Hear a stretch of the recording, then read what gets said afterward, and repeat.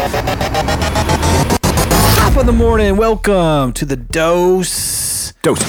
You don't know. It's a new week, new opportunities. Let's get it. B North back in the house. Yeah.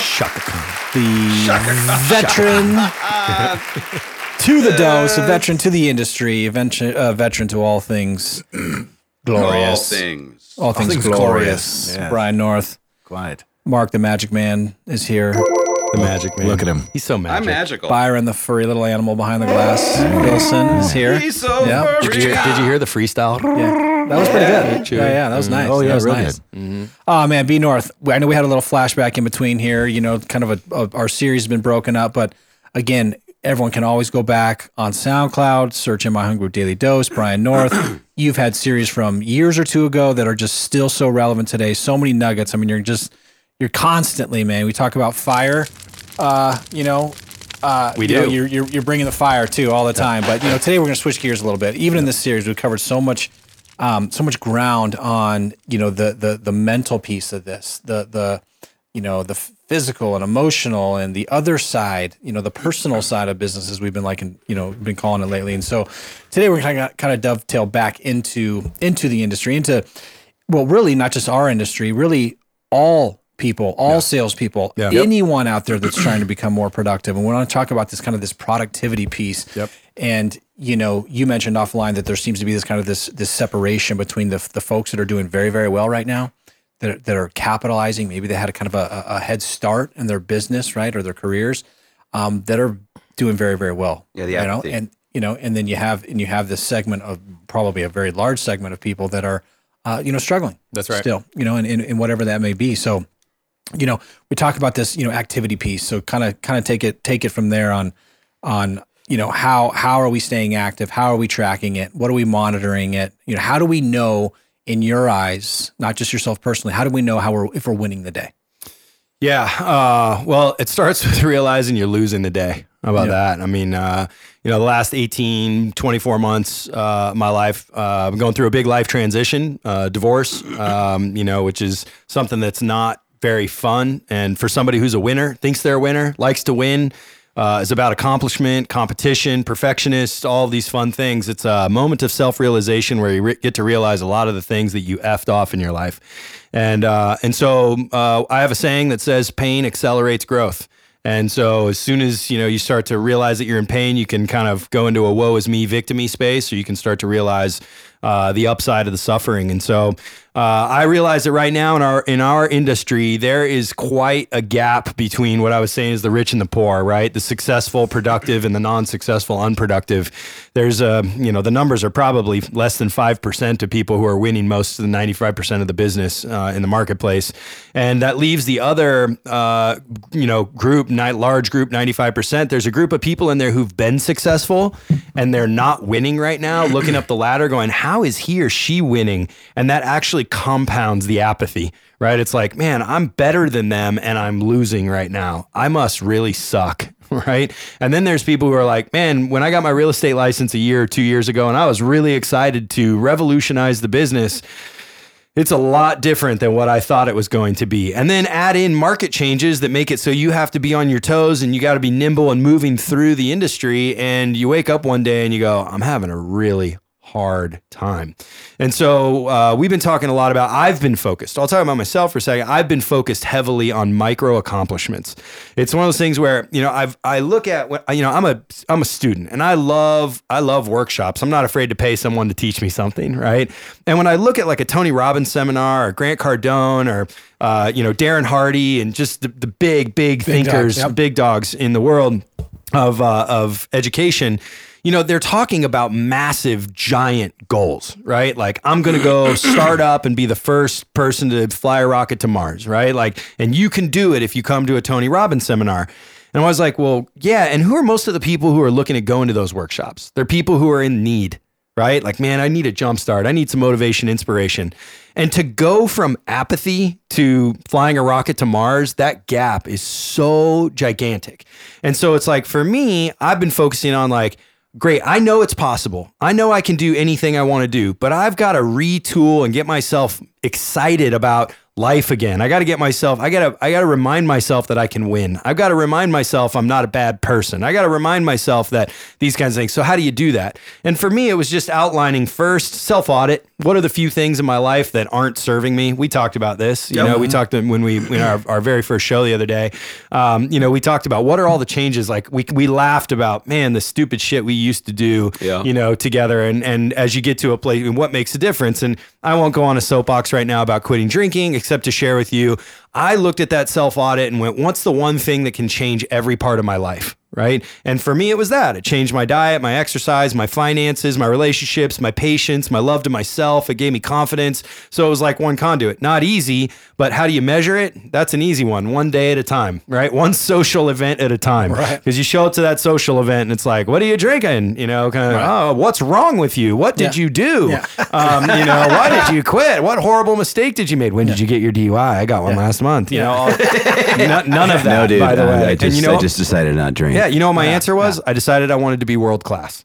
That's my answer, right? So it was that. Then it was like, what next? I need education. I need some new wisdom, right? I need a new knowing. So then I started reading, and it was a page a day, 1 page a day, right? It's like, I don't like to read books. I really don't. Now I love it. I'm in the middle of probably 6 books right now. But how did I find more time to read? I shut my cable off. Right? Like, wow, that changed everything. I found my real bored all the time. And it was like, what do I do to repurpose this time? So I shut my cable off and then quit drinking and then reading more. And then it was like, man, I have anxiety. I'm anxious. I'm stressed out. I'm telling myself this story. What do I need to do? Started reading Tribe of Mentors. Have you guys read Tribe of Mentors? It's a Tim Ferriss book. I'm going to send you guys a copy. There you go. Yeah, I'll send it to you today. Tom Mason from Fairway got me the book, and it's been a really profound read. And it's 100 mentors that he's hand selected, and he asks them each 5 questions. Wow, so while the that. book is giant, it's only 4-page stories. Right. And then what I started doing was I started studying.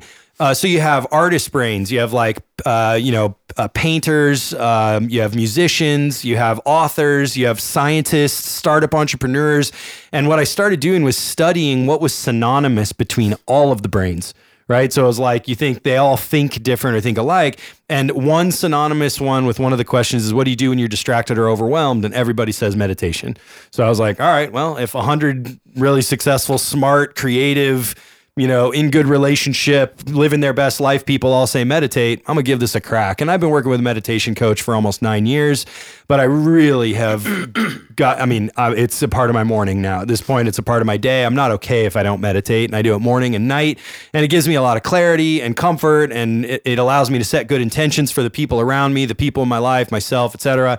And so I'm sharing all these kind of little, read, don't drink. By the way, you want to feel a huge sense of accomplishment? Don't drink for 5 days, save it till the weekend. Don't drink Monday through Friday or Sunday through Friday, Thursday, whatever you have to do. And at the end of the week, you're like, I can do shit. Right. You know what I mean? Like, I can do stuff. That was hard. Didn't think I could do it. Now I'm going to go get loaded. Just kidding. But you get my point. It's like just these micro accomplishments start to give you a bit of self-confidence that create momentum. So I've really been working on, I actually just drafted a kind of an outline for myself the other day that was kind of fun. It started with execution. That was the end, which really execution is the beginning of something big, right? So I started at execution, which was the end of this outline, and worked it all the way back to self-acceptance. So it was everything from, in order to execute, you've got to have a skill. In order to have a skill, you have to practice. In order to practice, you have to have an idea. In order to have an idea, you have to have inspiration. Or have inspiration, you got to be awake. In order to be awake, you got to sleep. Like, how are your sleep patterns? Because if you're not sleeping well, then how are you going to be able to accomplish anything in your day? So this sense of micro accomplishment has given me a lot of excitement and a lot of fire, and it's got me back on track post the last 18 months of personal turmoil. And I'm ready to kill the world right now. Dude, so good. That's awesome. So good, man. Love that. Yeah, so I think those are all good points, all good things though. And for the like 95%, pick one. Yeah, that's what I mean. Just day at a time, pick one, and roll with it. Find some small accomplishment. And it's we're all getting caught in this, like you said, kind of looking up, looking to the next person, see what they're doing, see what she's doing. and it can be, I'm sure, very, very frustrating, right? Yeah, kind of hold you down, kind of crippling, right? Of trying to do those types of things overnight. But the small wins, man, I love that. That's huge. Yeah. Because it comes back to me, or for me as well, as, when people, Mark and I like to think that we've reached a small level of success. We'll never achieve what we all probably want to, or we'll never have made it. But, like you get caught in these complacency, I think is a challenge. And it's tough. Right now, there's so much noise and so many distractions and so much going on, and so much dragging us down that like just what you're saying, these small wins, I mean, it could be more important for us than ever, and this goes across every industry, every, role. This is human, right? This could be to your relationships. How do you get small wins and victories in your relationships? It was actually the root that I played with this outline was I was thinking about where our industry is right now. And I'm like, it's all about robots. I mean, 4 years ago, 5 years ago, we had text bots and AI. If you went to Inman 5 years ago, it was like artificial intelligence and, intuitive analytics and all this kind of stuff. It's all we're being bombarded with robotic conversation, which guess what that creates? Right? It creates robots in the human space. We start being robotic and we start being about data and analytics and tracking and, CRMs and reporting and all the stuff. It's all very robotic. Well, the robots are coming, right? They're here and they're growing quickly. And our only real competitive advantage against the robot is what?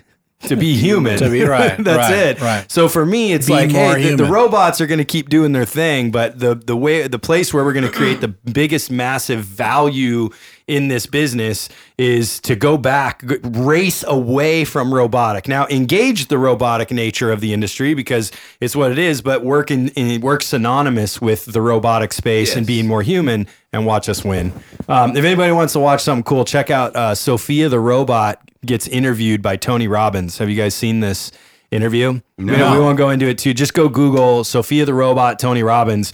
And it's a robot that was created by a technology company in the Middle East that has become the first robot citizen of Saudi Arabia. Oh my goodness. It understands emotion. It's not emotional, but it understands, as facial expression for emotion. It understands. And she actually kind of answers this question, at least how she's been data programmed, which is how humans and robots actually add value to one another. It's a fascinating interview between Tony Robbins and a robot. Wow. So play around with that. It's another little fun one about the importance of us being more and more human. Awesome. Well, let's stop there for today. We want to thank our sponsors, VIP Mortgage and Alliance Property Inspections. Can't do it without you guys. Thanks again. B North coming in. Chaka Khan. Coming back again, I think, right? I am. Rock and roll. Someday, sometime, yeah, that's someplace, right. somewhere. It doesn't matter when. You're always coming back. So awesome, guys. Have a great day. We'll see ya. Bye-bye. See ya.